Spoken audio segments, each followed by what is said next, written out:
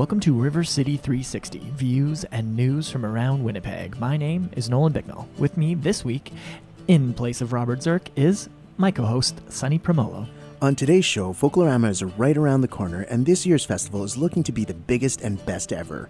We'll speak with Teresa Cotroneo about what we can all expect at over 40 different pavilions this year. Then we had a chance to drop by the Urban Shaman Gallery this week to check out their new exhibit, A Turtle's Dream, Landscapes and Mindscapes. We spoke with Liz Garlicki, Outreach Coordinator, about the exhibit and what went into its creation. We'll also speak with Chuck McEwen, Festival Producer at the Royal Manitoba Theatre Centre. We'll be talking Fringe Fest and what RMTC has in store for the last week of the festival. Then, on the RC 360 road trip, we'll be visiting Austin, Manitoba, where we visited the Manitoba Agricultural Museum. Anais Birna, Executive Director and Curator, will take us on a tour of the museum's agriculture equipment, displays, and buildings. And finally, we'll speak with Joseph Cornelson of West End Biz. He'll let us know about some of the tours they offer and some of the great things happening in the West End this summer. We've got all this, some great tunes, and much, much more on today's episode of River City 360.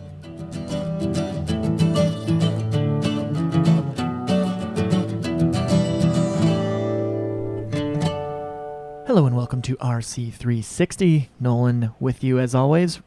And this week we don't have Mr. Robert Zirk, we have Mr. Sonny Promolo. Sonny, welcome to the show. Thank you. How are you this fine Thursday afternoon? I'm doing great. Looks like the weather's looking up. A little rough, hey? Yeah, like hopefully it gets nicer for the weekend. We had a little bit of rain this week, but, you know, we can handle rain. It's been super hot. Like, you know what? I think we needed this. Do you prefer the heat or do you prefer the cool? I personally like a little bit of coolness. Heat's always nice, but it's nice to get a little bit of a break from that. I kind of agree. It's kind of almost blasphemy to be a Winnipegger and be wishing for colder weather, but that's just who we are. This week we got a really cool show. Were you on the road trip to Austin, Manitoba? I absolutely was. You and Rob went. So what was that like? You went to the Manitoba Agriculture Museum. What did you guys see there? You know what? We saw so many great things. We even saw Big Roy.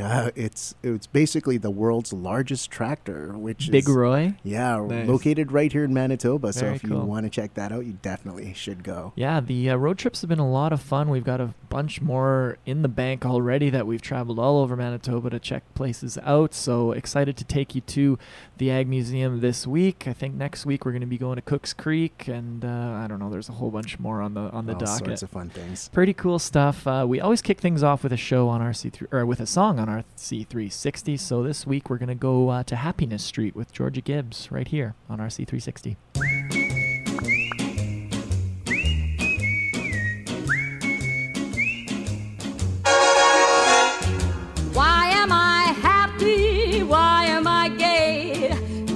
My baby just moved out today. Where? On Happiness Street, corner Sunshine Square.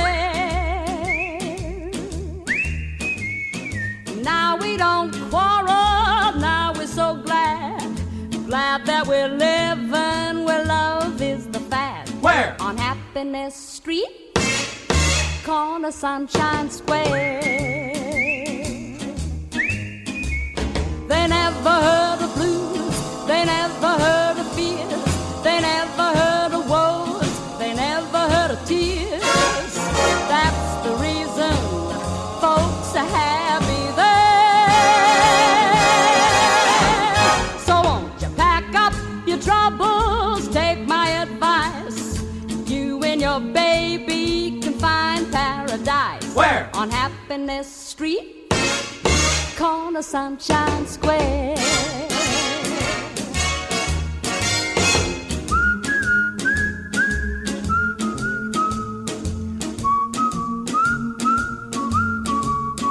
Where? To Happiness Street, corner Sunshine Square.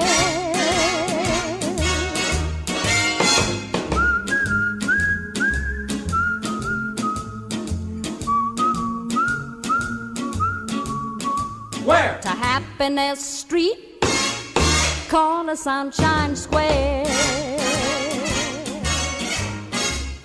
They never heard of blues, they never heard of fears, they never heard of woes, they never heard of tears. That's the reason folks are happy there.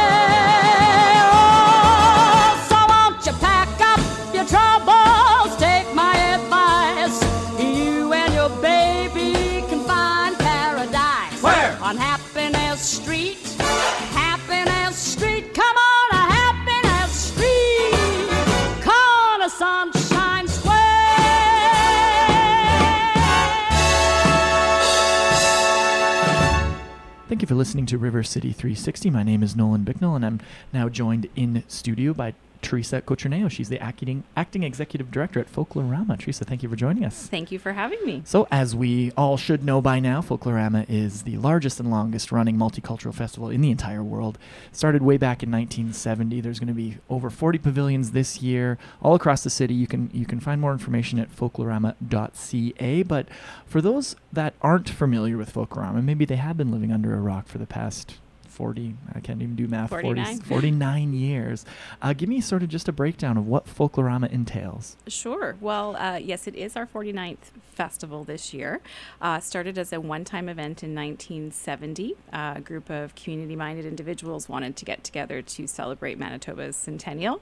And the original festival had 21 communities participating in it and was such a success that here we are 49 years later and going strong. This year we've got 44 pavilions, so 23 in our first week and 21 in the second week. Cool. So many different festivals and things have come and gone in Winnipeg. What do you think has made Folklorama such a mainstay? Why has it persisted for so long? I believe that it has a lot to do with people sharing in our mission, which is the celebrating of diversity and promoting of cultural understanding, especially in today's world. It resonates more than ever. Mm-hmm. I think there's also a lot of nostalgia. A lot of people that I come across have either been to, participated in, had family who, so it's become a family tradition in a lot of ways. 100%. Well, what's your, do you have any traditions what's your favorite part of it? Well, my history is sordid. I actually started at 12 years old as a dancer and grew through the pavilion as a volunteer, as a coordinator. And which pavilion did you dance It was Italy, Sicily, which is actually not one that's around anymore, but eventually it was with volunteering with the Italian pavilion, and then my education and work experience led me to the role on the corporate side. So I've been on this end of things now for 5 years. What has been how has it changed since you were 12? Like, how has Folklorama evolved since you were dancing way back when? Well, I would say that as much as things have changed, they've stayed the same. Mm-hmm. I think that some of the things that will always be part of the festival, I'll talk about, the Italian pavilion. There'll always be pizza at the Italian pavilion, but the communities actually have a really good pulse on what's going on and what's current back in their country of origin, and they have a way to keep it fresh. So they bring that to the festival every year and really know how to curate what their heritage means to them and share that with the city. Talk a little bit about the volunteers and all the people. Like, there's a lot of human power that goes into making sure this all goes down. So, like, what's that process like of gathering all the volunteers and sort of coordinating everyone? Like, tell me what that process is like. Well, it's extraordinary. For Folklorama, we start. We are basically the front line. So we start working with the pavilions before the festival's even over. We're already planning for the next year, of course, and we have a main point of contact within each pavilion, and then a pavilion coordinator, and they themselves actually manage their own pavilion at their community level with their volunteers. What kind of numbers are we talking? Well, we have it's over 20,000 that participate every year. Wow. And that is in different facets at different times, but it's an ongoing thing year round. Everyone who touches hands with the pavilion is a volunteer, so it's really a tremendous effort. No kidding. I'm familiar with, as most people are, with the pavilions, but I understand there's like workshops and tours and stuff. So let's talk about like the lesser known parts of Folklorama that people might not understand. What are some of the teaching aspects of Folklorama? Yes. So out of the success of the festival, we had 3 other business divisions grow. Folklorama Talent, which is full booking agency. So if there's any talent that you actually see at the pavilions themselves or others who are members of Folklorama, you can book those groups outside of the festival time. Oh, and cool. So year-round, you can get like a traditional dancer from whatever country? Absolutely. Very cool. So for corporate events, smart. Yeah, corporate events, personal events, if it's a wedding or something that's that you'd like to have that How representation. long has that been happening for? many years. Yeah, cool. Yeah. I wasn't aware. Yeah, and Folklorama Teachings is also another part of that. That is an interactive element where we actually have some of our talent members come out and they will do workshops, hands-on, so not just performances, but also some of, making certain recipes or doing certain arts and crafts, things that reflect different cultures, and Folklorama Travel. So they operate not only as one of the leaders in group tours during the festival, but outside of the festival, they are a receptive tour operator. So they work with groups that are coming in creating corporate itineraries for them that have a cultural component to them also. So Huge. a lot of activity Lots going outside on. of those 2 weeks. Yeah. Cool. Well, let's talk. I was reading a little bit about VIP tours and group tours too, because Yes. I've only done Folklorama. Just me and a couple friends go out and Yes. you kind of do this solo tour yourself. But how can you get set up with a VIP tour or a group tour? VIP tours are a great way to Folklorama. You can access them through our website, folklorama.ca, and you can pick either a 2 or 3 pavilion tour. And you'll have transportation from a pickup location between pavilions. So it's by motor coach. So Nice. it's usually a full bus. You'll skip the lineups. You'll have reserved seating at the pavilion and then table service. And it's usually a progressive meal. So first pavilion, you may have an appetizer, second dinner, etc. And we don't just do it by motor coach, but we also have bike tours and Nice. walking tours, which are very popular, and accessibility tours for those that require that option as well.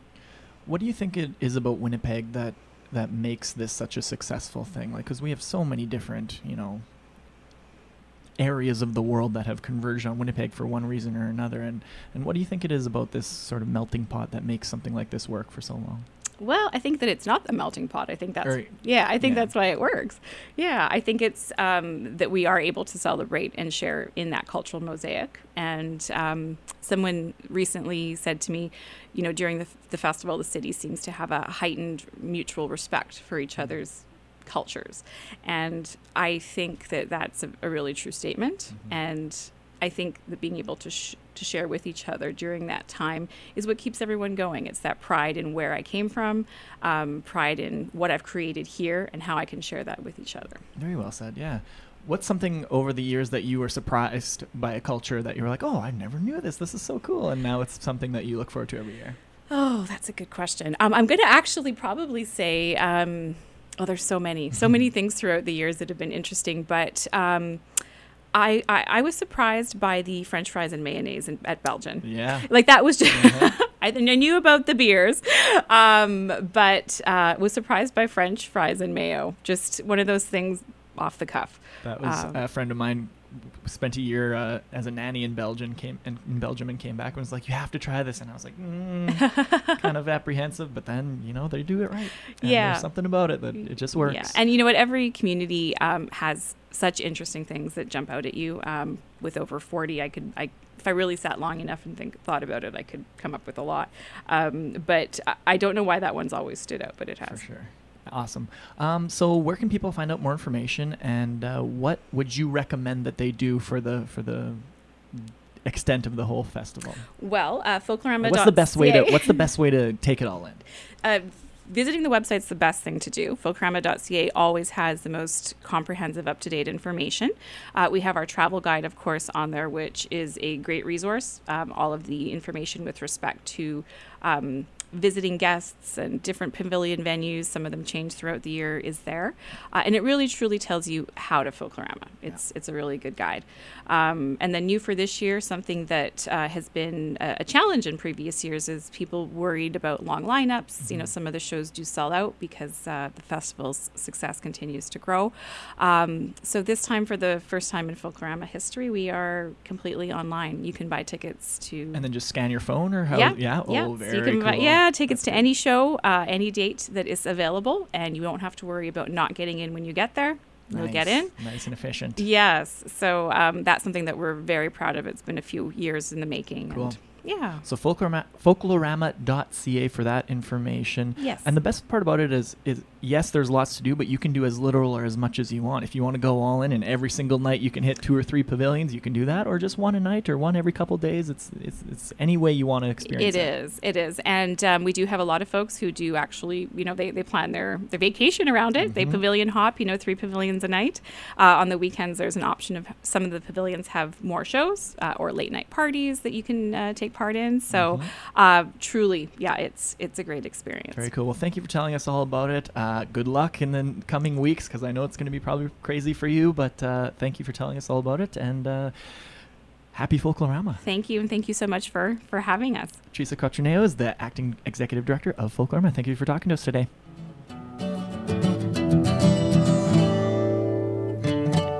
Thanks, Nolan. Coming up next, my conversation with Liz Garlicki, Outreach Coordinator at the Urban Shaman Gallery. We spoke about their new exhibit, A Turtle's Dream, Landscapes and Mindscapes, earlier this week. When I was there, I actually got to see quite a bit of different types of art, whether it was photography to handmade art.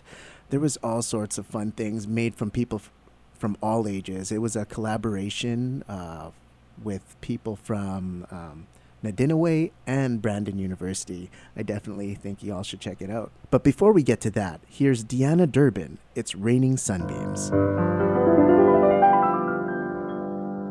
I need no signs, I need no chart. The Weather Bureau in my heart is saying it's raining sunbeams.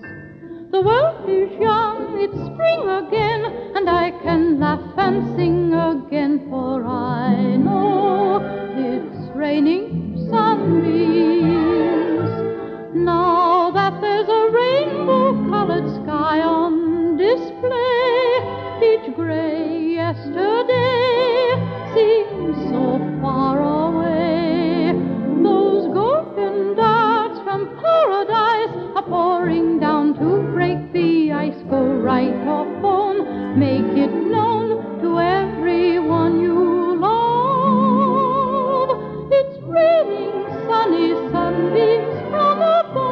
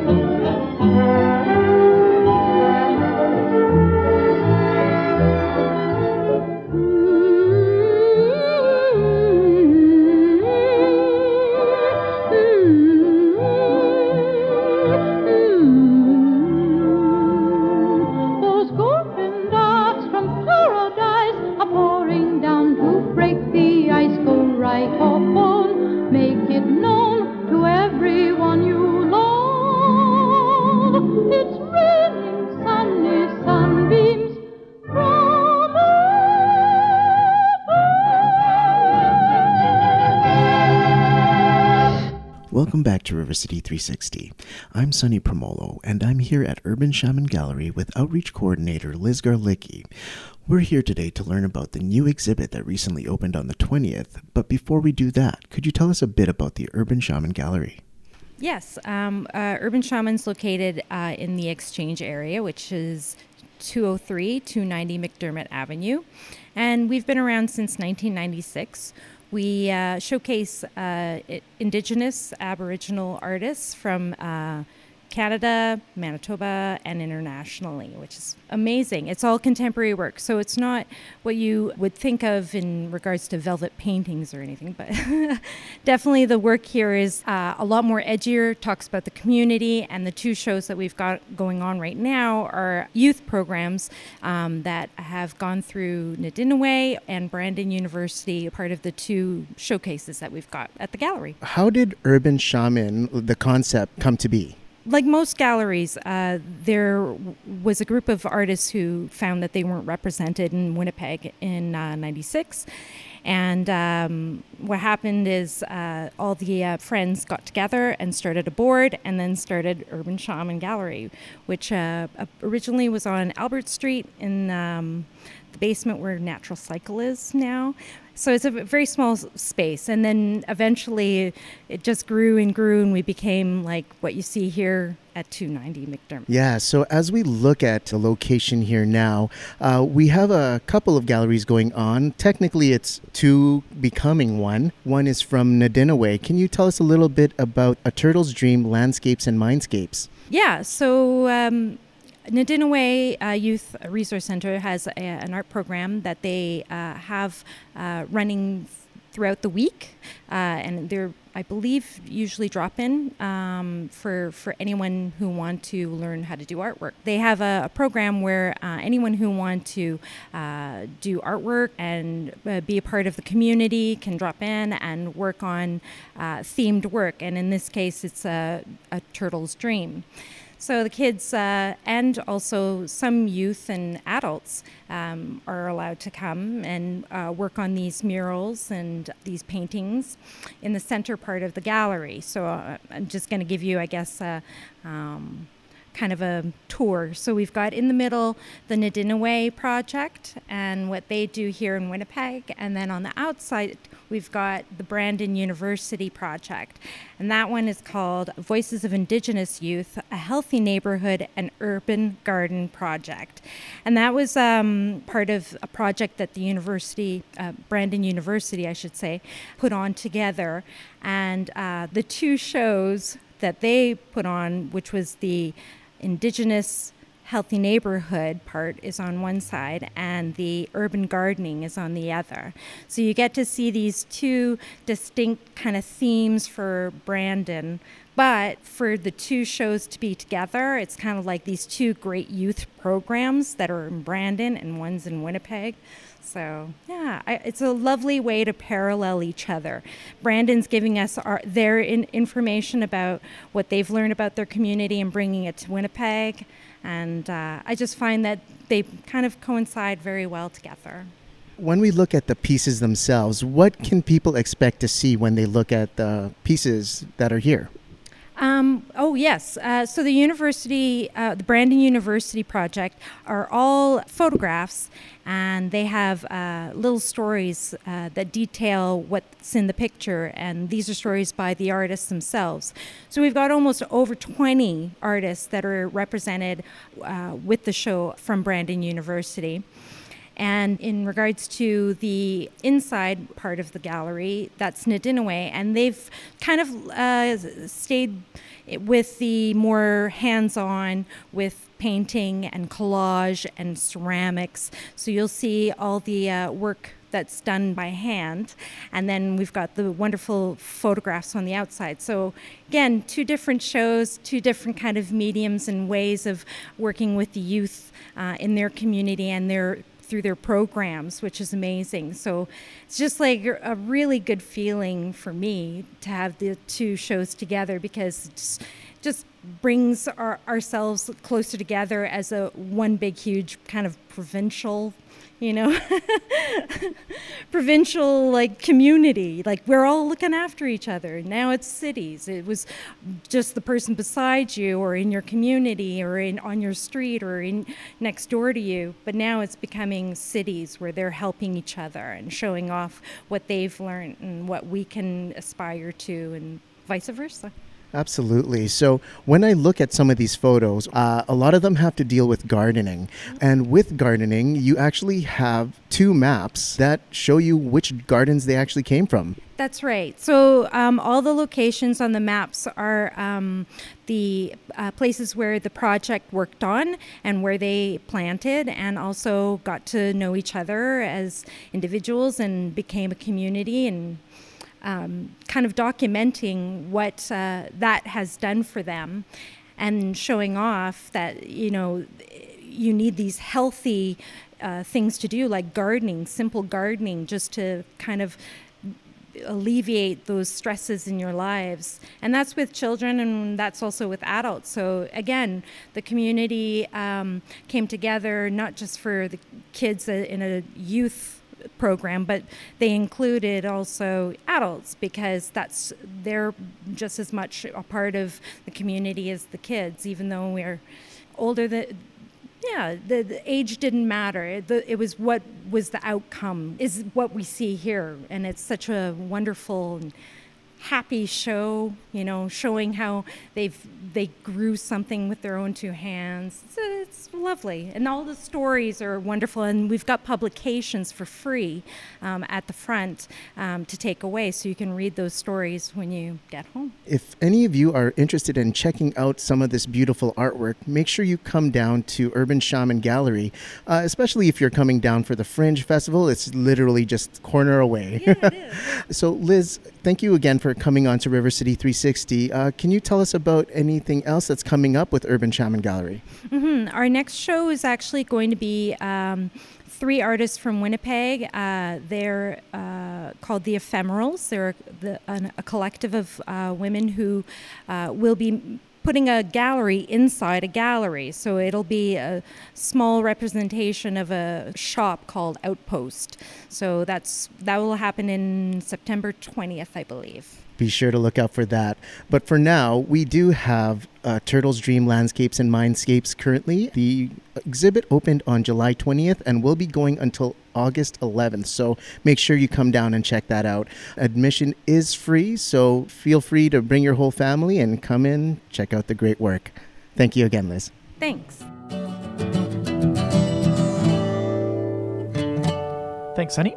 Coming up next, how many of you have seen a couple of Fringe shows already? Fringe launched last Wednesday. It's in full swing right now, and after the break, we're going to be joined by Chuck McEwen. He's the executive producer at the Winnipeg Fringe Festival, and he's going to tell us about what's happening in the last half of Fringe Fest, so stay tuned for that. But before we get to that, here's Catherine McKinnon with Magic Lanterns right here on River City 360. There's 1,000 little lamps are burning all across the town, 1,000 little dwellings sleeping all around.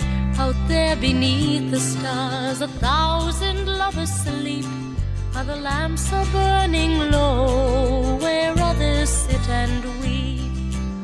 1,000,000 stars are shining far away up in the sky, lonely moonbeams peeping through the shutters where they lie. 1,000,000 dreams are turning where the lamps are burning bright, but the shadows are falling when a baby cries in fright. Ooh.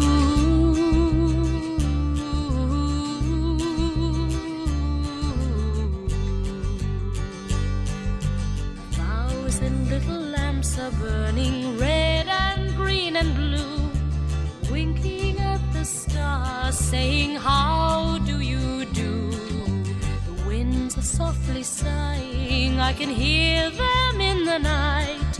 They whisper through the chimneys that everything's alright.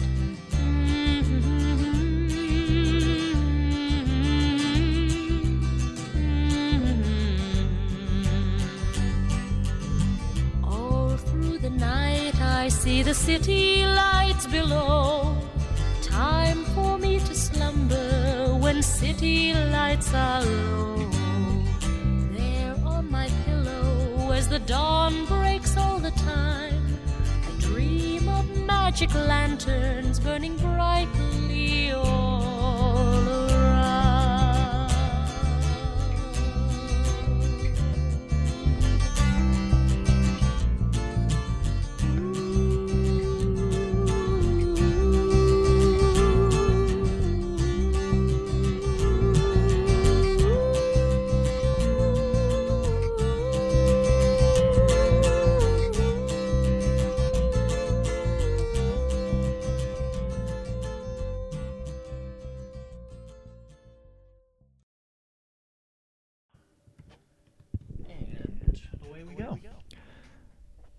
Thank you for listening to River City 360. My name is Nolan Bicknell, and we're now joined via telephone by Chuck McEwen. He's the executive director for Winnipeg Fringe Theatre Festival here in Winnipeg. Chuck, thanks for joining us today.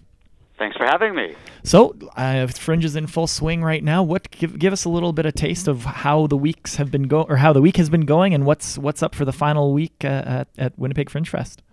Well, it's been great. We kicked off last Wednesday, and we've got 178 indoor shows, and the audiences have been coming out in droves. We've had a little bit of weather issues with some rain, but we're hoping that it'll be clear sailing for the final weekend. Absolutely. So give me an example of what sorts of shows that people, it runs the gamut from improv to comedy to all sorts of things, but what are the sorts of shows that are standing out to you this year when it comes to Fringe Fest? Well, like you say, we have 178 shows. They're all by independent theater companies from Manitoba, across Canada, and around the world. And to be honest, the Fringe we have to promote all the shows equally because they're all out there working hard to attract an audience. So I really can't promote one show over another. But like you say, if you've never been to the Fringe before, you've just heard about it, and you might think it's a little odd or it's about weird plays. It's not like that at all. There are those things in the Fringe Festival, of course, but the Fringe is just a lot of artists telling storytelling, traditional storytelling, or improv, like you said, comedies, musicals, doing classic plays, whether it's Shakespeare or a modern contemporary playwright, or original work about serious topics. So there's something for everybody to enjoy, no matter whether you like sports, or you like politics, or you like to just laugh, or hear somebody sing a song. You can find it all at the Fringe. That's very true. I won't put you on the spot about picking any favorites or anything like that. What do you think it is about Winnipeg that sort of has this higher echelon of talent when it comes to theater? What is it about our city that makes us so good at that? Well, first off, we have an incredible arts community in general, and we have a very large arts-going community for the performing arts. So those two things combined, I think, encourage young people to, take theater or music or dance in school, and then also potentially to go into university, both at the University of Manitoba and University of Winnipeg, into their theater programs, whether it's the acting program or the production program, writing program. And so I think all those combinations of a strong arts community in general and having such a big arts community with MTC, PTE, the ballet, the symphony, the opera, that we really are developing young artists at an early age, and the Fringe is an excellent opportunity for them to continue that development into becoming senior artists. Very well said. So what is it about the sort of non-traditional format a lot of times that is so appealing about Fringe? It's not necessarily you go and sit down in a big theater and pay your ticket price and enjoy a show, which is, there are that option obviously, but talk a little bit about the sort of non-traditional formats that Fringe is so known for. Sure. Well, and that goes back to the artists and the audiences. The Fringe is what we call an unjuried festival. We don't select the plays based on the writing or the artist. We put all the names into a hat or a bingo lottery machine, actually, and we draw them out. So we allow artists to tell the stories the way they want to tell them, and hopefully find the audience for them, and that opens up creativity. So you've got artists taking a chance on their new play, doing something different and creative. Sometimes it works, sometimes it doesn't. But again, our audiences here in Winnipeg are supportive of that process and are willing to take that chance with the artists.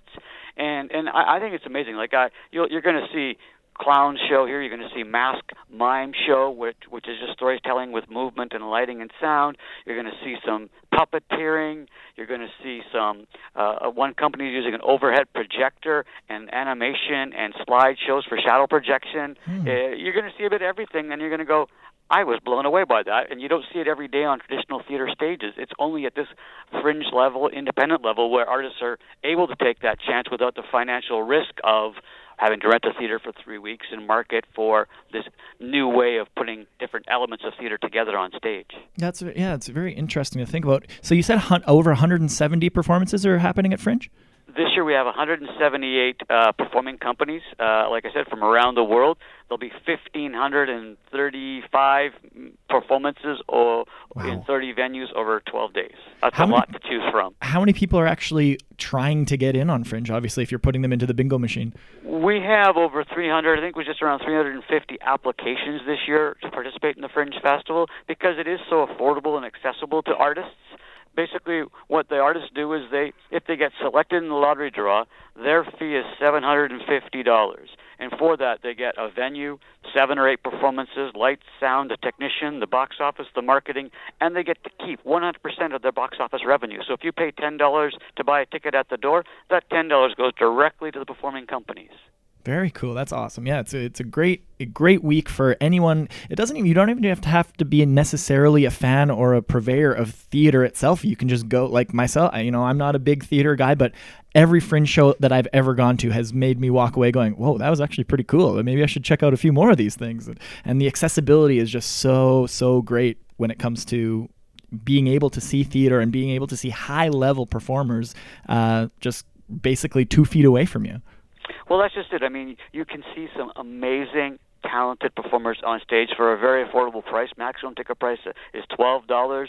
You've got discounts for students and seniors for many shows. We've got our frequent Fringer card. And as you say, if you're a first-timer, you come out, pick something that you think you'll know. Like if you like storytelling, pick a storytelling show. If you like improv, go to an improv show. But once you see that first show, you're going to get hooked, and before you know it, you're going to be seeing, 2 a day kind of a thing. Absolutely. Well, so how can people find out more information? Where can they get tickets, and just give us all the rundown?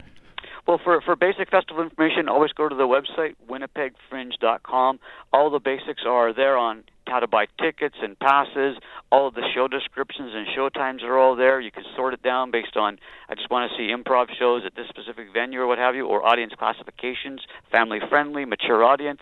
Or you can buy a Fringe program guide if you're on site. But go to the website. It's all there. And if you just want to come down and have some fun, once the weather clears, we're going to have some amazing street performers and musical acts in Old Market Square Park every day from noon till midnight.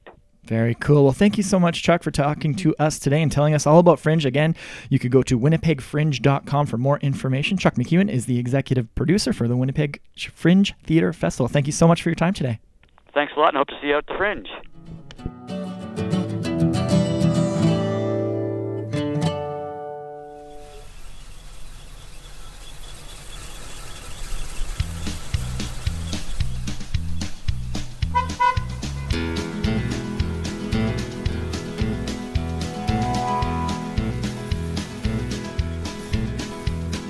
Welcome to the River City 360 road trip. Today, we're heading out to Austin, Manitoba, where we visited the Manitoba Agricultural Museum.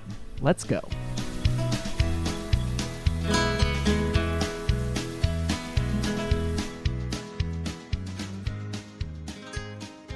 Welcome back to River City 360. We're on a road trip in Austin, Manitoba today at the Manitoba Agricultural Museum, and I'm now joined by Anaïs Bernat. She is the executive director and curator of the Agricultural Museum, and we're about to take a tour of the museum here today. Anaïs, thank you so much for joining us. You're welcome. Give us a little bit of background about the Manitoba Agricultural Museum and an event that's held here that's very special to Austin that's happening this weekend. So the Manitoba Agricultural Museum is born from the dream of passionate people, basically.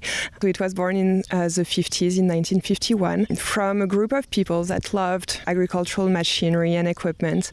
And they could see it was getting sold, it was getting broken into pieces and sold to the US or other parts of Canada. And the goal was really to keep those machines in Manitoba, especially the ones that were Manitoba made, and use them. So part of the fun was to actually gather and use the machines together with your friends. And that's something that is very much still here in the museum today. That's also something that is happening during the Manitoba Thresherman Reunion, July 26th to the 29th. We'll head off to our first stop and take a look what's there. Okay, let's do that. So we're out here taking a look at these rows of steam engines. Tell us a little bit about what we're seeing here. Yeah, so that's our collection of steam engine tractors. So we have quite a few of them. We have some on the grounds as well.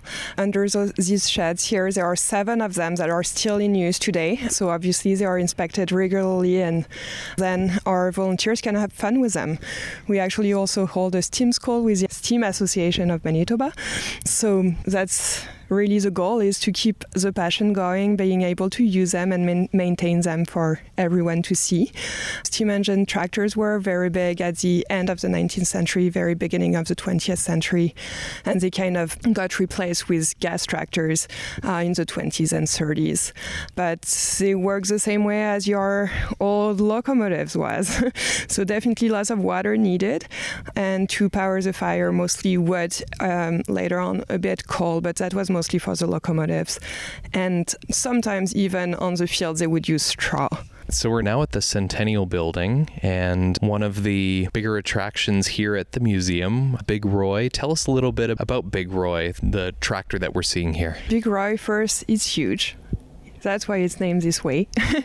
And it also has a power of attraction because it's a unique one. It was meant as a prototype, and it has never been put into production. So because of that, we are the only ones that have a Big Roy, because there is only one Big Roy. It's also versatile, so it's a Manitoba company, so that's pretty cool to have it here with us and showcase Manitoba knowledge and skills. So yeah, it was created as a prototype. The idea was to put it into production at the end of the 70s, but it's pretty big and it requires quite a lot of gas. So after creating it, they realized that it might not be the best seller because of the price point, and then the price to just run it on a regular basis. So then it was donated to the museum later on, and we're pretty proud to have it here. We have visitors from all around the world that ask us to see Big Roy here. So now just outside of the Centennial Building, we're now approaching the Homesteaders Village, and there's a signpost with all kinds of arrows pointing to different buildings. Give us a bit of a general sense of the Homesteaders Village. It's about 25 buildings of pioneer times. So the idea is really to show the life in rural Manitoba at that time and to kind of connect with the agricultural equipment. So what the daily life would be after the farm, I guess. All of the buildings here have been moved here except for one. We still have the original building from the families that donated the land for the museum. So the house hasn't moved. It's called the Carruthers House, and the Carruthers family was instrumental in creating the museum. So as I said, they donated this house and the land around it, but there are also the families that began that little threshing fun event that I mentioned earlier, and that led to the Manitoba Threshermen's Reunion later on. The other ones have been moved here in the 60s and 70s for most of them, and they are all organized around one road, which is kind of the traditional way of seeing them in an old town. And we have churches, houses, manor. We have 2 schools, general store, post office. You can really see everything in the little town. Later on, we'll see the mill and the blacksmith and the livery as well. So you were mentioning the Carruthers family donated the land and really was kind of instrumental in getting the museum going and even the Threshermen's Reunion going. Can you tell us a little bit more about the family in this house? Yeah, so that was a pretty big family. The family moved into the house in the 1910s and then stayed there. The house got an annex built to it because it was getting too small for this big family in the 20s, and then that's where they lived until the parents passed away.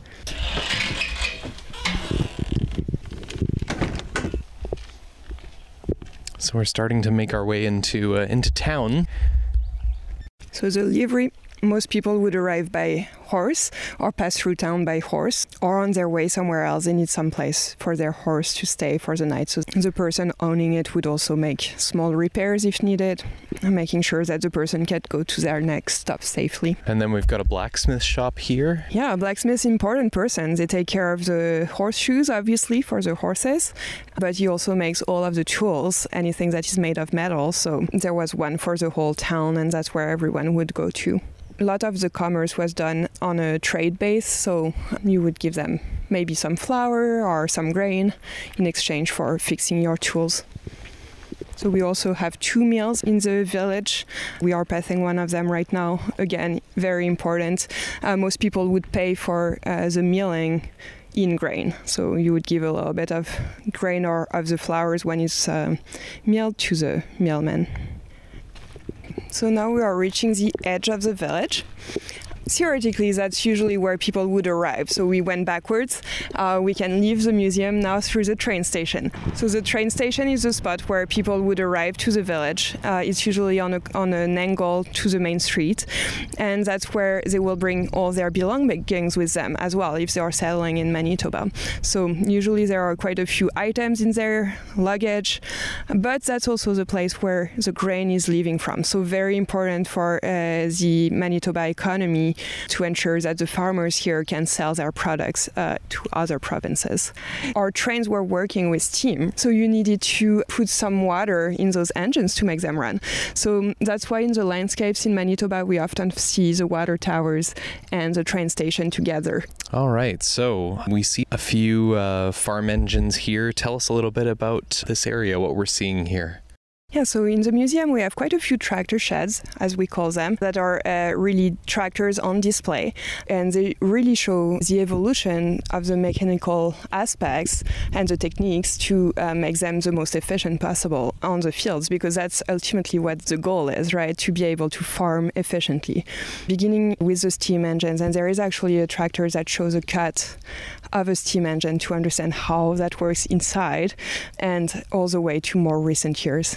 This weekend, the Manitoba Agricultural Museum is hosting a pretty big event, the annual Threshermen's Reunion and Stampede.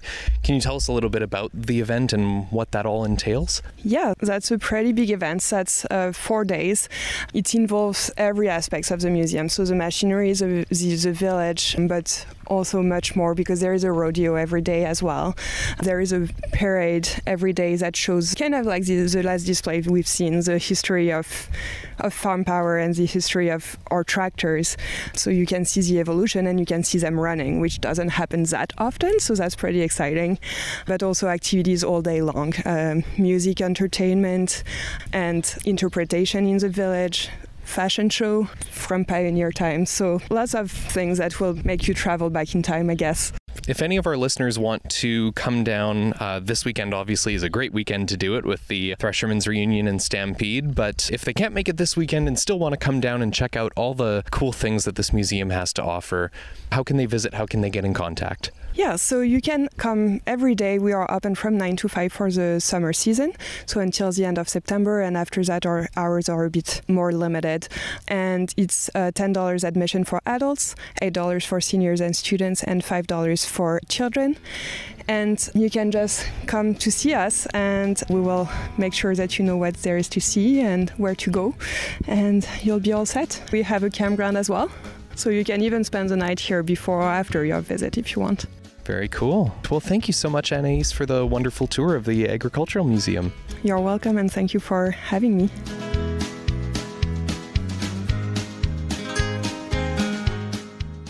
Thanks for coming on the RC360 road trip. We'll see you next week, same time, different place.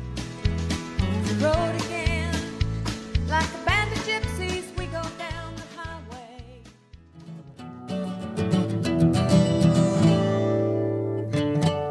Welcome back to River City 360. My name is Sunny Promolo, and I'm here today with Joseph Cornelson, Promotion and Development Coordinator and Executive Assistant at the West End Biz. Welcome to the show. Thank you for having me, Sunny. Tell us about the West End Biz and what area does that really cover? So the West End Biz is one of the largest bizes in the city. We covered the area north of Portage and south of Notre Dame, and then the area around Central Park all the way out to Strathcona. Our area is the former west end of the city. Obviously, we're no longer on the west end of the city since amalgamation. The west side of Winnipeg has moved quite a bit further west. Awesome. So you guys have quite a bit going on. Tell me about some of your tours. I know you have mural tours, artisan tours, and restaurant tours. Sure, I can tell you a little bit about our mural tours. We offer them all summer. They start in June, and we go right to the end of August.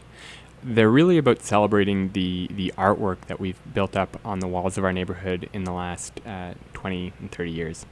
Our murals tell stories about the people, the history, the buildings of the West End community. And our mural tours are an opportunity for folks to kind of learn a little bit more about the neighborhood while sort of enjoying the art that exists throughout the neighborhood. Driving down Portage, there's one in particular where it has Jonathan Taves on there, Bobby Hull. I'm sure most of you have seen it, but to know the story behind a lot of these murals would be really awesome, actually. There's quite a few murals that you guys have down there. That's right. So, over the existence of the biz, we've painted something like 90 murals in the neighborhood. Wow. Now, obviously, they wear out over time. Right now, we have a little over 70 murals in the neighborhood in total. The Power Play mural you're referencing is one of the murals on the tour, so folks will get a chance to kind of learn why we painted that one, what it means. like you say, Jonathan Taves and Bobby Hall are both featured in it, so we talk a little bit about them. And again, that's just one mural of countless murals. We do about 15 on the tour. Sometimes it's a little more, sometimes it's a little less. We're often able to customize the tour for the participants. If folks are wanting a tour but they don't quite have a full 2 hours, we're often able to customize for them. How can somebody get a hold of the West End Biz to book a tour? For sure. You can do it by calling us, 204-954-7900, and we'll be happy to book it for you right there on the phone. Folks can also book them online by visiting our website, www.westendbiz.ca/tours. That will get you there. If you just go to the homepage, it's pretty easy to find the link to the tours as well. And not only do you offer just the mural tours, there's also artisan tours. Tell us a little bit about that. Sure. So in addition to the mural tours, our more recent additions have been the restaurant tours and the artisan tours. The artisan tours are, in fact, the very newest ones we offer. I was one of the leads in kind of developing that tour along with the tour guide we had several years ago. And the reason we offer it is because we have a lot of really interesting, creative businesses in the West End. Because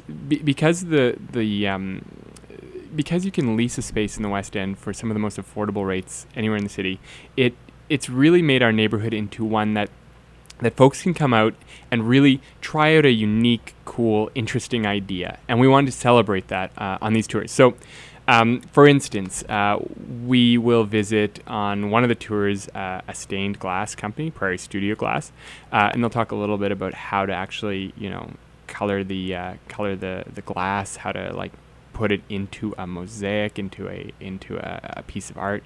We visit Old House Revival. They're an antiques shop, and they'll show you some cool craft ideas that you can do with some of the little trinkets they have lying around, old doorknobs, coat hooks, that kind of thing. And then we on that same tour we actually visit an Endura making, for lack of a better word, we'll call it a factory. It's a small little building, and they actually produce all the injera for all the Ethiopian restaurants in Winnipeg. Now injera, if folks don't know, is a kind of Ethiopian flatbread. If you've ever eaten at an Ethiopian restaurant, you have definitely eaten this. It's kind of a spongy bread. Anyway, you can learn how that's made on our artisan tours. So there's many more tours many more businesses that we visit on different types of tours across the neighborhood, and you're learning all kinds of cool things from the niche retailers in the neighborhood. And so is the time span about the same, about 2 hours for that tour as well, or? Yeah, that's right. So we try to keep all of our tours to 2.5 hours. That's about the limit of those tours. And of course, last but not least, my favorite, the restaurant tours. So you get to sample how many dishes? So each restaurant tour will visit 3 restaurants. So you get to sample 3 dishes, and then you get a dessert from a West End business that makes, it'll be a bakery or confectionery shop. So it's 4 different dishes total. The West End, most people know the West End is pretty much the unofficial dining district of Winnipeg. We have about 110 restaurants scattered throughout our neighborhood, which actually makes the neighborhood great for a walking tour visiting restaurants because it's very easy to get between them. So that tour it's meant as an opportunity to sort of try out a restaurant you've never been to. You're not really sure what to order. We make it nice and simple. You book the tour, and you get to sample some of the cuisine from these restaurants. At some of them, you'll get a chance to meet the owner, and you'll also learn a little bit about the restaurant themselves. Very cool. So, what kind of restaurants can people expect? Can you name a few? Oh, so I talk about the West End being the unofficial dining district. But that's not its only sort of unique feature. It's also one of the most diverse neighborhoods in Winnipeg, and that definitely comes out in the restaurants on the tours. So the goal of each tour is to sort of sample that diversity. So the tour is about experiencing different cuisine traditions from, say, Ethiopia, Vietnam, from the Philippines, Latin America. We have a French restaurant on the tour. We try to keep the tours as diverse as possible to really sort of keep the experience really expansive and unique. And what I did find out too is that it also caters to vegetarian eaters as well, so not just non-vegetarian restaurants? That's right. So we do ensure that we can meet vegetarian needs on the tour. All restaurants can accommodate that. Usually restaurants can accommodate other dietary restrictions as well. Folks just need to let us know. I know that a lot of your dates are actually sold out. What dates typically does this happen?